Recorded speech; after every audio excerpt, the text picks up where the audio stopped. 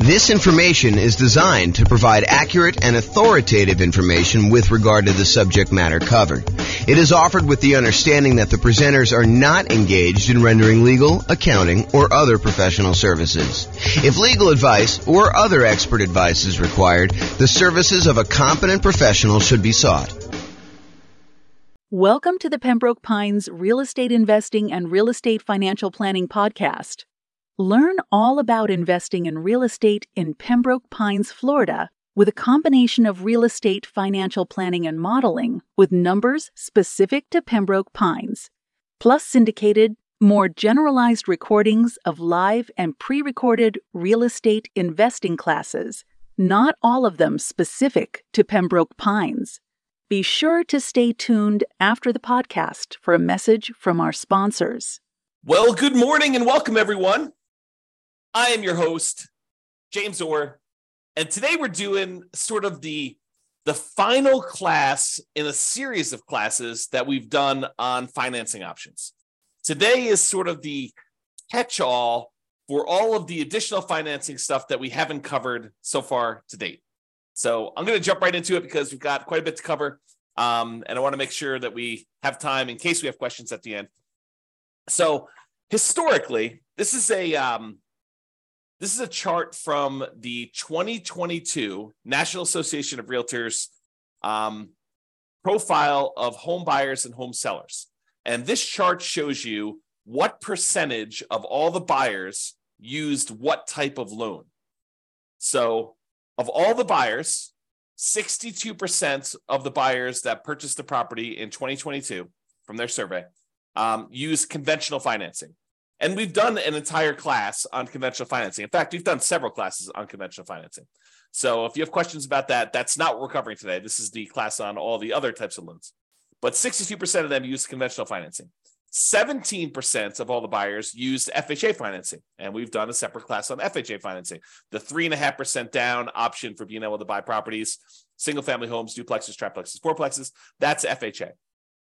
The VA loan, which is a nothing down loan program, which also allows you to buy single family homes, duplexes, triplexes, and fourplexes. That is the VA loan. And we've covered an entire class on VA loans. 5% of the buyers didn't know the type of loan that they got, which honestly is not that surprising. I was surprised that the larger percentage knew what type of loan they got. And then 5% got other. And so we are in that other area. The other area is all the other financing types that have not been covered, and we've covered some of those already. So here are the primary financing options, ones that we've covered before. The conventional financing, which there's the non-owner-occupant versions, putting 15%, getting PMI, or putting 20% or 25% down and buying a property that you do not need to move into. But then there's a whole set of conventional financing for house hackers and nomads that are buying properties as investors, really, but they're moving into the property as an owner-occupant, living there for a period of time, and then they're either renting out part of it, like to roommates, or they're buying a duplex, triplex, or fourplex, and they're renting out, a property that they're living in one of the units and renting out the other ones, like multifamily property, or I think I lost my train of thought there, so they're doing the low down strategies for the conventional financing, 3% down or 5% down. Okay, so that's conventional. The FHA, we talked about that. That's 3.5% down. VA, we talked about that. USDA is a rural property. It's a nothing down loan program for single family homes, and you use that to buy rural properties in different parts of the country. It's not going to be in a major city. You may need to drive in order to qualify for that. And then we had an entirely separate class on portfolio financing, which is the financing you typically use when you are either buying in some type of LLC, you're buying with partners and forming an LLC, you're buying with some type of self-directed retirement account, or you are buying and you've already got 10 conventional loans, so that you're buying your portfolio loan after you've gotten your loan spots filled up. So we've covered an entire class on that. We're not going to cover today. So those are the primary financing options. This shows you an entire visual showing you all the financing options and then all of the additional financing options that were not the primary ones that we covered. And in order to zoom in to make it a little easier, I broke it up into 2 steps. We've already talked about these. So today we're going to talk about some of these other ones. I'm not going to recover in as much detail as I did the ones where we have entirely separate classes. So the intention of this class about all the other financing options is to cover the more unusual ones that we have not yet covered. And they're so unusual that there's not going to be a ton of detail for you to go into because they're really, really unusual. You'll see what I mean here in a second. So creative financing, we've done an entire series of classes on that. That's all the owner financing stuff, wrap financing, buying properties subject to the existing mortgage, doing any type of loan assumption on really low interest rate mortgages there, lease option, lease purchase, the whole rent to own family, any agreement for deed, bond for deed, contract for deed, anything like that. That's all part of the creative financing family. And we've covered that in a separate class. I will very briefly run through those, but honestly, go watch the full, I don't know if it's I think it's a 2-hour class we did on just creative financing by itself, if you were interested in that. Then we've got private money, which we covered when we did the private money and hard money class. The difference in my mind between private money and hard money is private money is someone who is not usually in the business of making a real estate loan. Someone like grandma or grandpa or Uncle Larry or Uncle Bob, the people that they know you, they like you, they trust you. They may have some money invested in something else like CDs, and they're looking to get a good return on their money. And you are a real estate investor and you're looking to borrow money in order to go buy a property, but they are not typically in the business of loaning money on real estate loans. That's private money in my mind. Hard money is someone who is in the business of loaning money, and they're going to make you a loan in order to buy real estate, something like a hard money lender who is advertising and seeking out investments like this. So we talked about that in detail. I even shared with you my private money presentation of like how to go raise private money if you're going to go do that. And hard money, you don't need to go raise private. You don't need to raise hard money. They are already doing that. That is their job, is that they are providing these hard money loans. And we've covered those in a separate class. So I'm not going to deal with a ton of detail on that today either.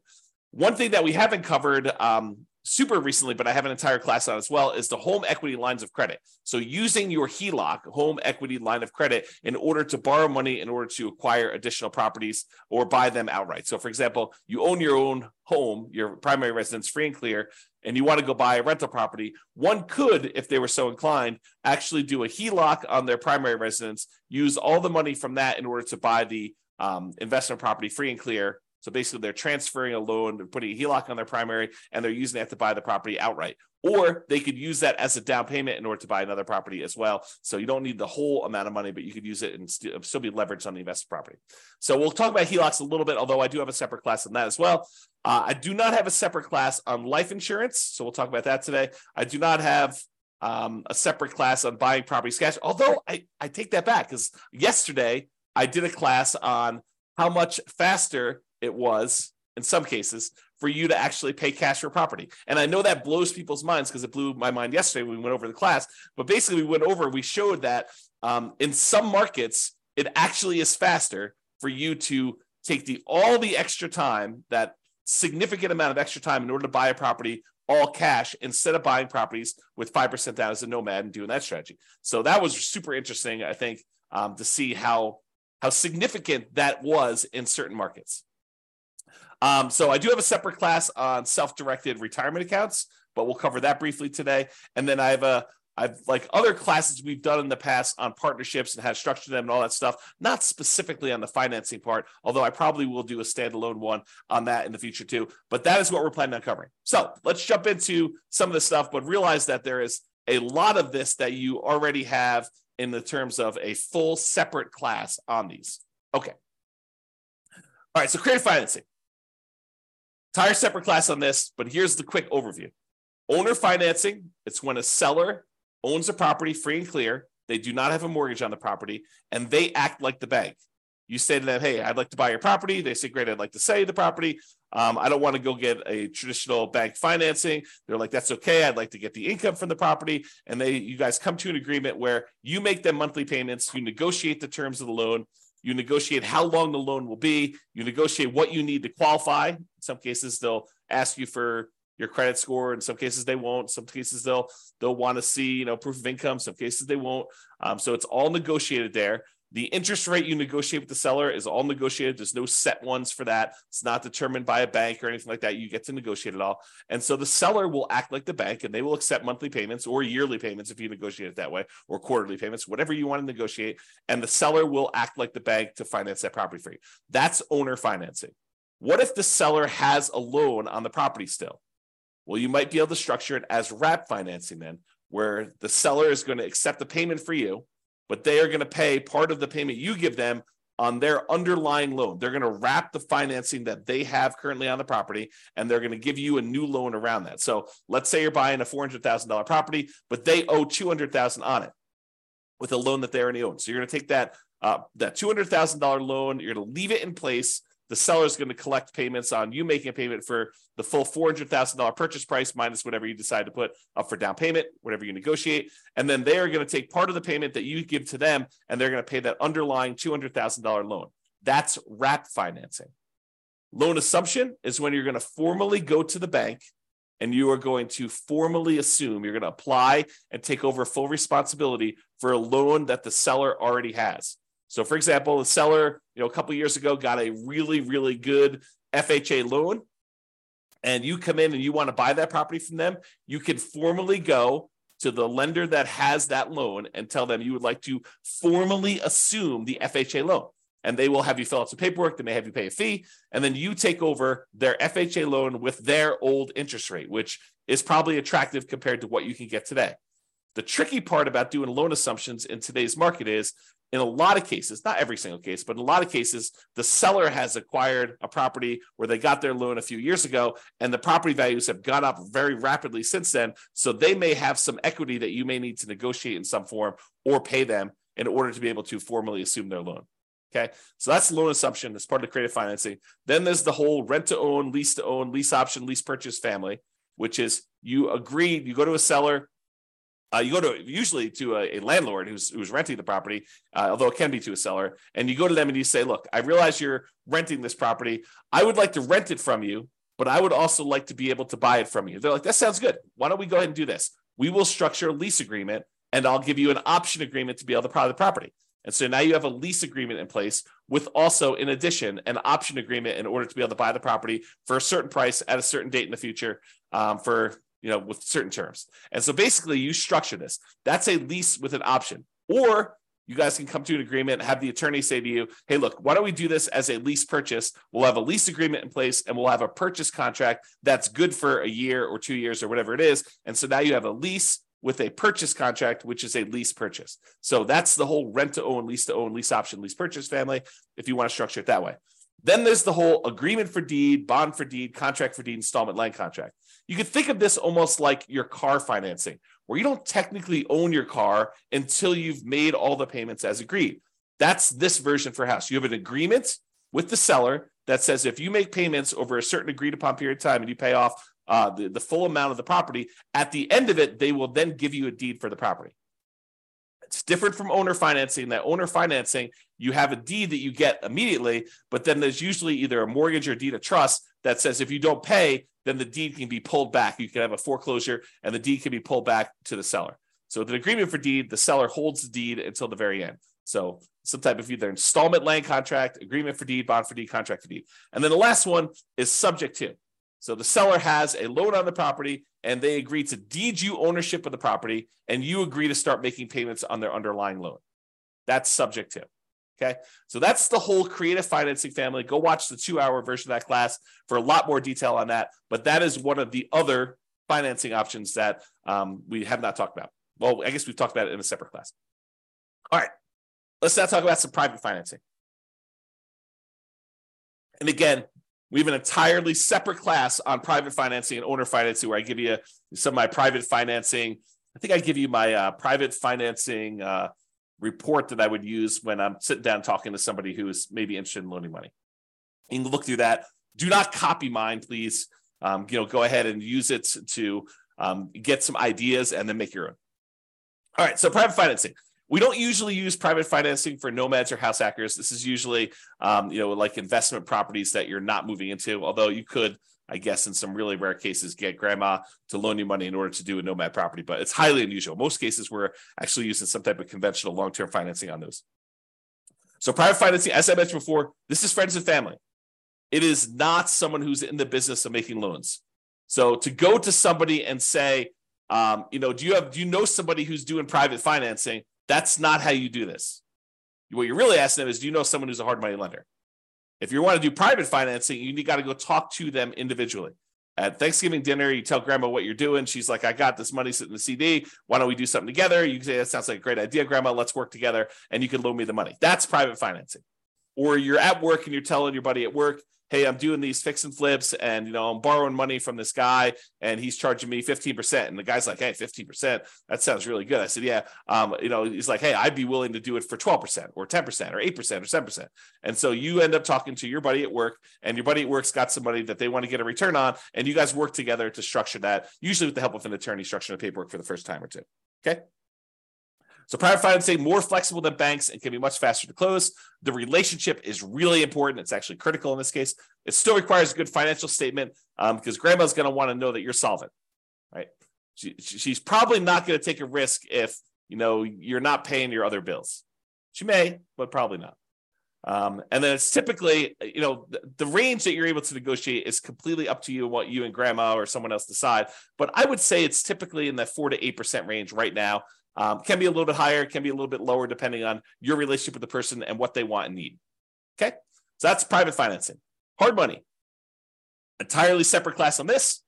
Don't usually use this for nomads or house hackers because the hard money lenders are not usually willing to make consumer loans where you are moving into the property. They usually only want to make commercial loans where you are not moving into the property. So they'll do loans like stuff on fix and flips, or if you're doing some type of like BRRRR strategy where you're buying a property, you're rehabbing it, you're getting it rented out, and then you're refinancing it at this point, probably a year later. That's the new rule for doing BRRRR. So you're probably doing that, and you're using a hard money lender for that kind of 12-month period in order to do it. So typically for a fix and flip or fix up refi strategy, the BRRRR strategy, it's often shorter term loans. If you're doing a quick fix and flip, sometimes it's as short as 3 months. Most of the time, it's going to be a little longer than that, because it'll take you some time to do the fix and flip and then also to market the property and get it closed. So oftentimes, it's probably more in the 6 to 9. And then if you're doing the BRRRR strategy, it's going to probably need to be 12 months at this point in order to get you your kind of like money out financing thing where you actually get and replace the hard money loan. The property is going to be really important to the lender. Does it support the loan? Are you able to buy it at a big enough discount where it supports this type of loan? Most of the time, a lot of these lenders are going to go to like 70% loan to value, loan to after repaired value. And so you're able to buy a property at a big enough discount. A lot of times you'll be able to do this as a nothing down loan program. More often than not, though, I think you're going to find that you're going to need to bring some money to the table, if not for the purchase, then for the fix up part of the process as well. It is possible you could do it as completely nothing down, but it is tricky to do. You can do it, but it's going to be, expect a lot of hard work and jump into a lot of hoops and trying to find the perfect property, the perfect lender, the perfect situation where you're able to do that. This business of doing fix and flips is a lot easier if you have some of your own money. That's another way of saying that. The borrower will typically be screened thoroughly as well. So a lot of folks think, I'm going to go do fix and flips because I've got bad credit or no credit. And, I want to get started in this real estate investing. And this is a way for me to build up my down payment and then build up my credit while I'm doing that, pay off some old debts I've got, clean up my credit, and be able to get a property where now I can go buy long-term buy and hold properties. So they think that going in and doing like fix and flip and doing hard money is the way to go. But oftentimes the hard money lenders, not always, but I would say the overwhelming majority of times, the hard money lender is going to want to look at you as the borrower as well. Unless it's just like a ridiculously amazing deal and they feel super safe, or it's like an individual hard money lender who's sort of like, operating off the cuff, and maybe they're not making as many loans as they want to, and they're willing to take a little bit of extra risk, and they're willing to do something with somebody who has some credit challenges or something like that. I think that you may be able to find those, but the ones that are in business are probably going to want to see you as a borrower to have decent credit and look at you a little bit as well as the property. So the hard money rates tend to be in that 10 to 15%, sometimes a little bit higher, sometimes a little bit lower, and usually paying 1 to 5 points. A point is a percent of the original loan amount that you're getting. And so they may charge you, 2 points and 15% or something like that in order to do it, which means you're going to pay 2% of the initial loan as a fee in order to get the loan. And then you're going to pay 15% per year interest on that. So if you only hold it a half year, you're only paying half of that. But if you fold it the full year, you're paying 15% of the original balance. My opinion, and this may change over time, but my opinion is there's more money than there are deals right now. And this could change over time sometimes. And it's also market dependent. There's some markets where there's plenty of deals. There's some markets where the market's still really hot and we're still seeing high demand for properties. And it's hard to find deals where you can buy them at big discounts, especially when there's not a lot of inventory and a lot of people still want to buy houses. So just be careful about that. It could change over time too. So realize that just because it is one way now doesn't mean 6 months from now or 2 years from now or 5 years from now or 10 years from now, that doesn't change.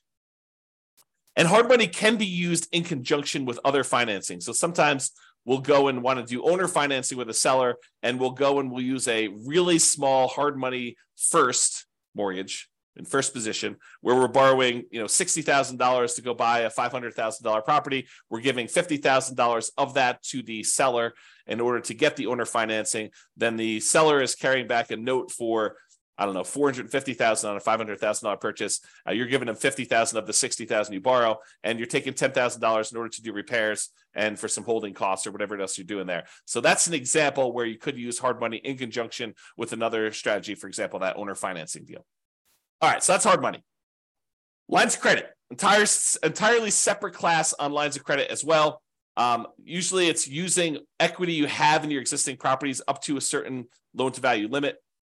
The loan to value limit does change a little bit depending on whether you're doing owner occupant properties, like your property that you're living in, or you're doing investment properties.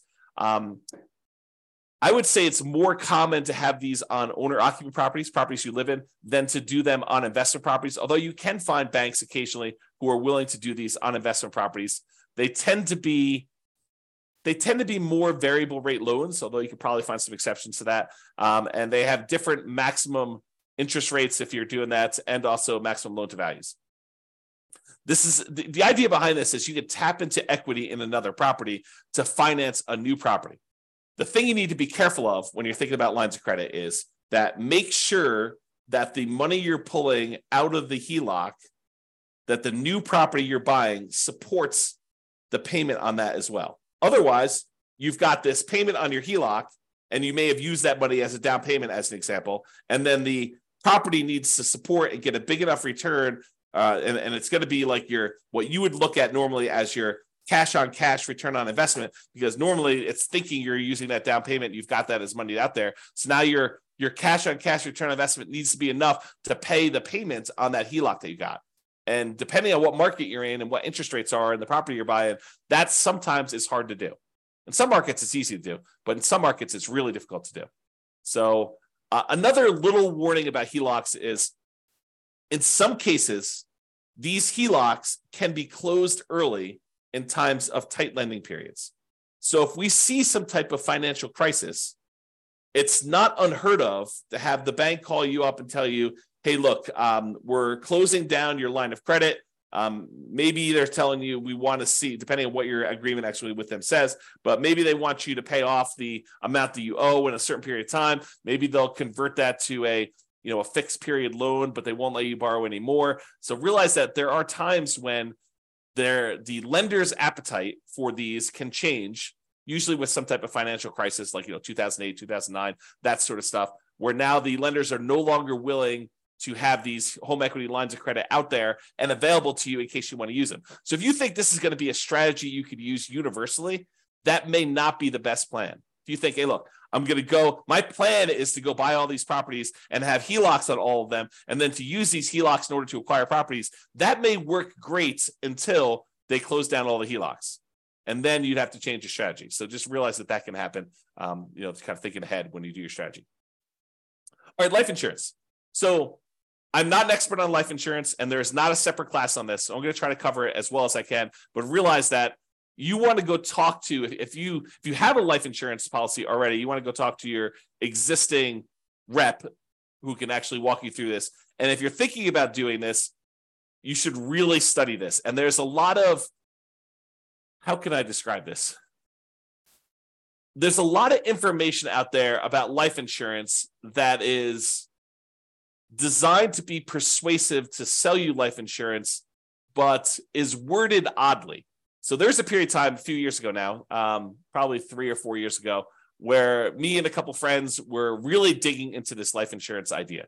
Like they talk about like the infinite banking stuff and everything like that. So there's a period of time where I was doing a ton of reading and a ton of studying this. And one of the things I came away with is the way that some people were wording their description of life insurance and how it gets used, while it was technically correct, it was, in my opinion, misleading. It was worded in such a way that you could interpret it in a true way, but you could also say, that's not exactly what's going on there. So just be real, like eyes wide open if you're going to go do life insurance. Not that it's a bad thing, but realize that if it seems too good to be true, it probably is too good to be true. I guess is another way of describing what I'm talking about here. Okay, so the idea behind life insurance, though, is you can pay a company, a third-party life insurance company, and you can pay them a certain amount of money. And this is like term life insurance. I'll give you the really brief thing. So you pay a certain amount of money, and for a certain period of time, like the next year or 5 years or whatever it is, if you happen to die during that period of time, then the life insurance company will pay out. So, for example, maybe you pay in, I don't know what the numbers are, but let's say you pay in $1,000 a year for the next 5 years. And if you die at any point during the next 5 years, they will pay out, $1 million. I don't know if those are the exact numbers, but the idea is you pay in a certain amount of money and they pay you out a certain amount of money if you happen to die during that period. And there are usually some exceptions, like, if you die in within the first 3 months of the policy and it was, by your own doing or something like that, then they may not pay out. So there's usually some type of carve out for this type of stuff. So for life insurance. So that's sort of term insurance, and you don't have any residual balance. It's not like you pay the $1,000 in, and you've got an account with them that's accumulating or accruing or whatever it is like there. You pay them a certain amount of money, and you get the life insurance benefit from that. But there are all sorts of variations, and they go by a whole bunch of different names. And there's a wide range of all this stuff. But basically, you can choose to pay in a larger amount to the life insurance company. And they will then invest that money and they will earn a return. And then they will have your balance with them actually grow. And so part of the money is going to pay a life insurance premium so that if you do die, there is a big payout. But in addition to that, you're paying more than the amount that you would need to have paid just to have gotten that life insurance benefit. And then they're taking part of that extra money and they are investing it on your behalf. And so what are they investing in? I don't know. You can go look up their kind of guidelines exactly, but a lot of times they're investing in stuff like stocks or bonds or other investments that they might have. And in some cases, what they're doing is they're taking the money that they have and they are loaning it out to the actual holders of the policy. So for the example, so over the last 10 years, let's say you've been putting money in this life insurance kind of policy that you've got there. And over that time period, you've grown a balance with them where you have $100,000 sort of like accrued with them internally in your account. And they want to go and they say, look, you've got this $100,000 invested with us. What do you want to do? And you could go to them and say, I would like to borrow against my $100,000 that I have with you. And then they will loan that to you and they will charge interest to that. And they may not charge you the interest directly. They may sort of do some accounting where maybe there's payments on it, maybe there's not payments on it. You really need to go talk to your policyholder as to what this might work like. But realize that any interest you're paying it to yourself instead of that money growing in whatever it is there. So that's sort of the idea. So you're really just, it's sort of like a weird savings account with some additional tax benefits and maybe some of the policy itself going to some life insurance. They get all complicated. There's lots of variations on them. So go do that. So the idea is you may decide to pay into this life insurance policy and have this be an investment vehicle. And then you could borrow money from this in order to purchase rental properties or do something else, whatever you really want to do. It's up to you as to what you can do there. And just make sure that your property can support any additional debt or interest payments that you're accruing or that you're actually having to pay by doing this life insurance policy. I'll make one other point about this life insurance. Really, you should dig in if it's something that's of interest to you. But the thinking of this is this. If you're going to go hire a third-party company in order to take this money and invest it on your behalf, they're going to go buy stocks or bonds or whatever they're going to do. Realize that they're not usually giving you the exact return that they're earning. And they may charge you some type of admin fee, or they may say, we will, you'll get 80% of it, or you'll get something. So really, they can structure it lots of different ways, but they're having to profit to run their whole organization from the money that you have invested with them. So it's not like you just take the money and you invest it directly and you get to keep 100%. They're usually taking the money and they're investing it and they're charging you some type of fee in order to do that. Okay, that's enough being said about life insurance. Let's move on. I was talking about self-directed retirement accounts. And there's an entire separate class on this.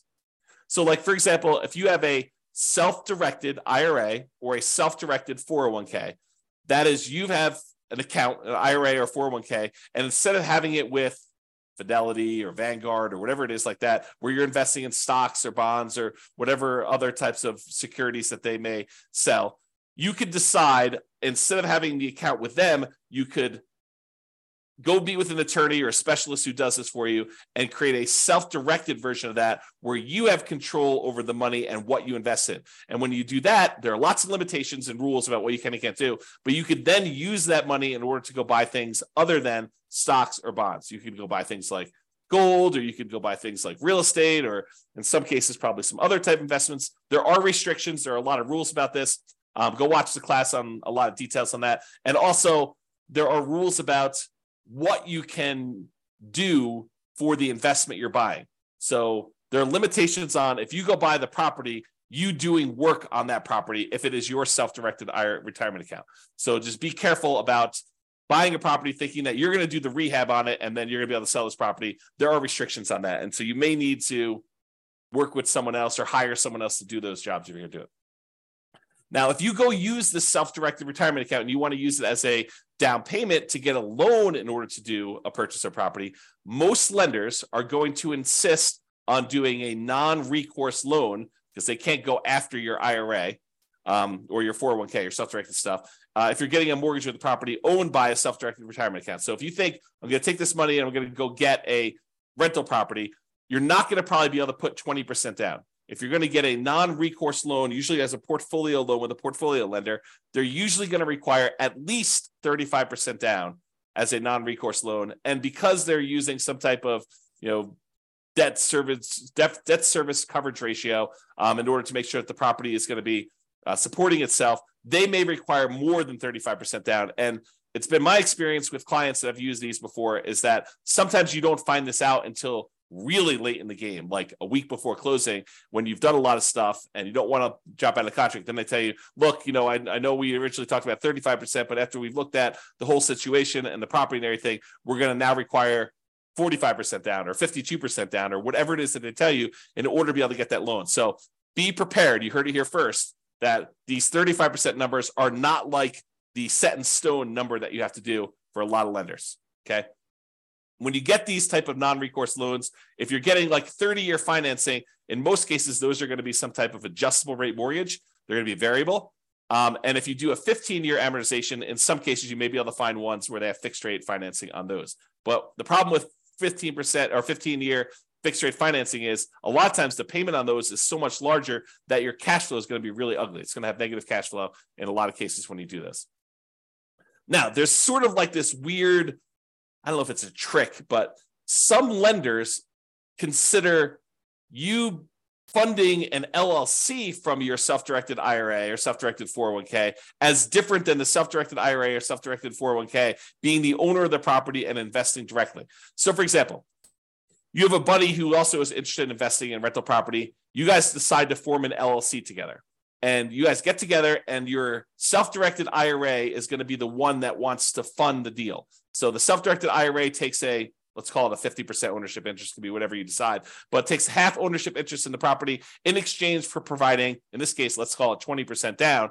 And then your partner, your other investor buddy, is going to be the operating person in the agreement. They're going to go find the property. They're going to do all the work on the property. They're going to manage the property. They're going to do all that in exchange for their half of the deal. You guys are going to go out and buy a property. And for some reason, a lot of these portfolio lenders, when you're going to go form an LLC that has the self-directed IRA just being the funding partner in the LLC, they see that as different than your IRA owning the property directly. And there's probably some good reasons why, right? But then your other partner is going to have to sign on the loan. They're going to be personally responsible. They're going to be a personal guarantor on that loan. And then your self-directed IRA is going to provide that for 20% down. So instead of having to put 35% down, if your IRA owns it directly, in this case, because you formed an LLC with someone else, you're not going to be able to do this with you. You're not going to be able to partner with your LLC, is my understanding. You're going to need to do it with someone else. They will be able to personally guarantee the loan, and you will be able to do it with 20% down. So that's a kind of way to do it. Again, talk to a professional, specialize these in details, or go watch the 2-hour class to get some insight before you go talk to your guy. All right. Couple more.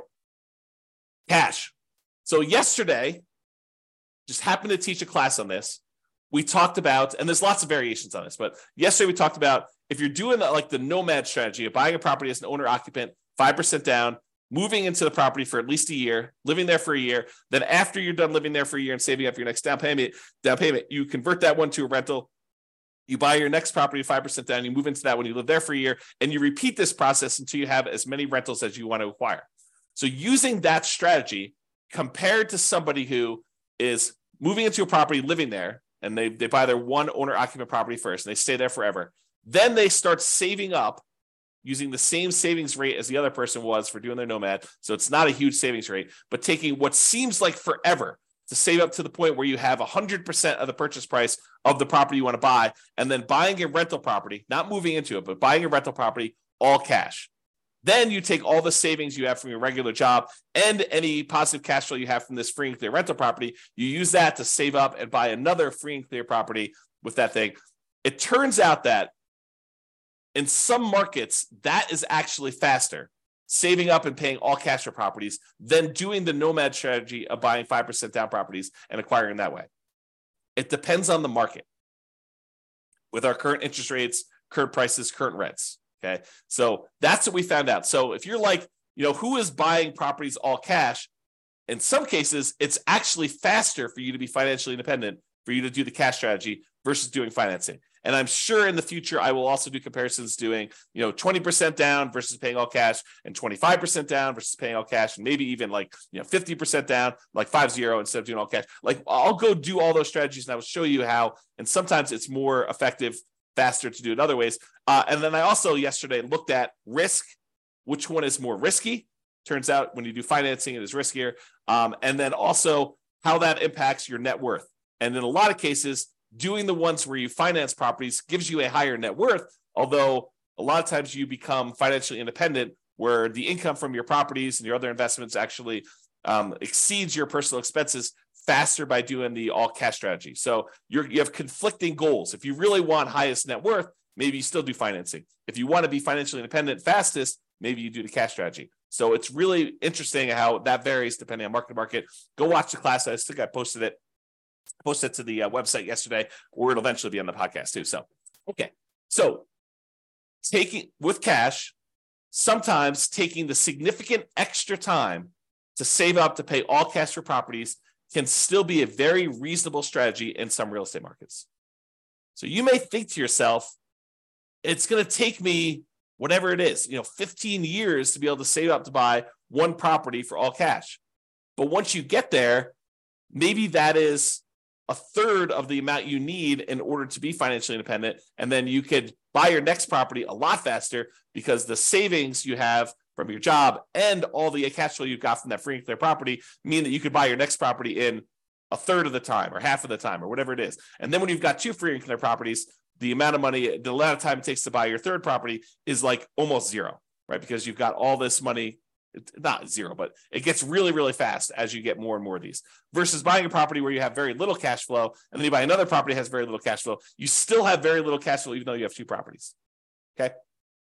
And as an aside, there are versions of this strategy where you buy a whole bunch of these relatively small cash flowing properties, more than you need. Like let's say you buy 10 and then you let the equity in the properties grow up so that you can then sell off half of them or a third of them and pay off the remaining ones to get to the point where it's free and clear. And that may be the fastest strategy of all. We have to go look at that and model that and see. And I've done some modeling on it and you can go look on the website to see it. So if you want to see some of these variations, how they compare, you can go to the realestatefinancialplanner.com/model and look up a lot of these modelings for like 305 US cities. Okay, so that's cash.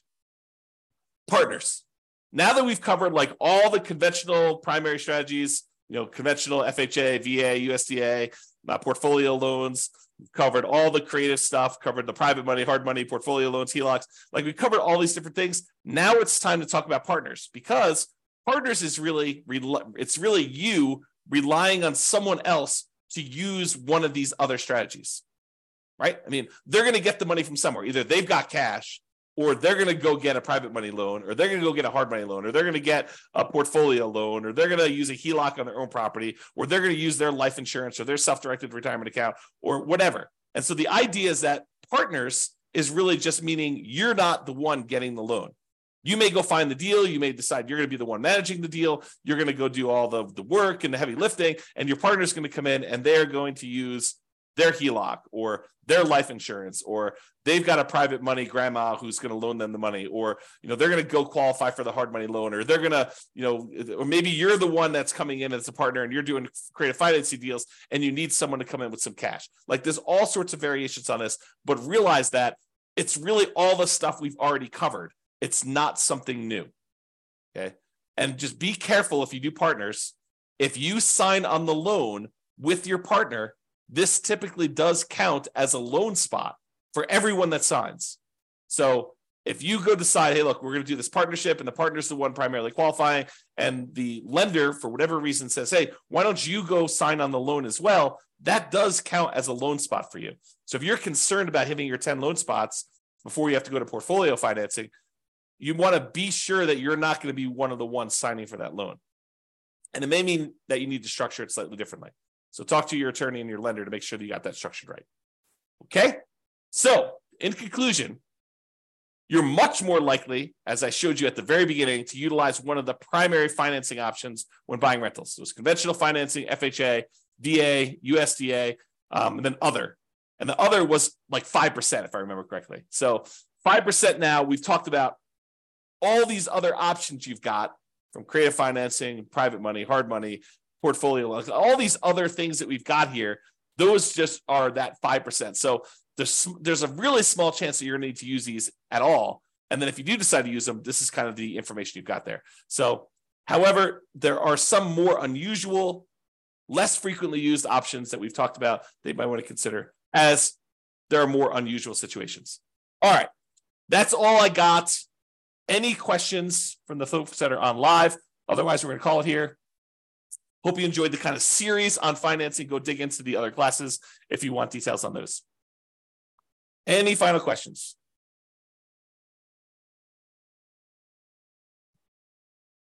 All right, that sounds great. I appreciate you guys. Thank you so much. I will talk to you all tomorrow for our next class. Bye-bye for now. With home prices up, mortgage interest rates up, and rents up, but not quite enough to counteract the higher prices and interest rates. Cash flow on rental properties in Pembroke Pines is harder than ever.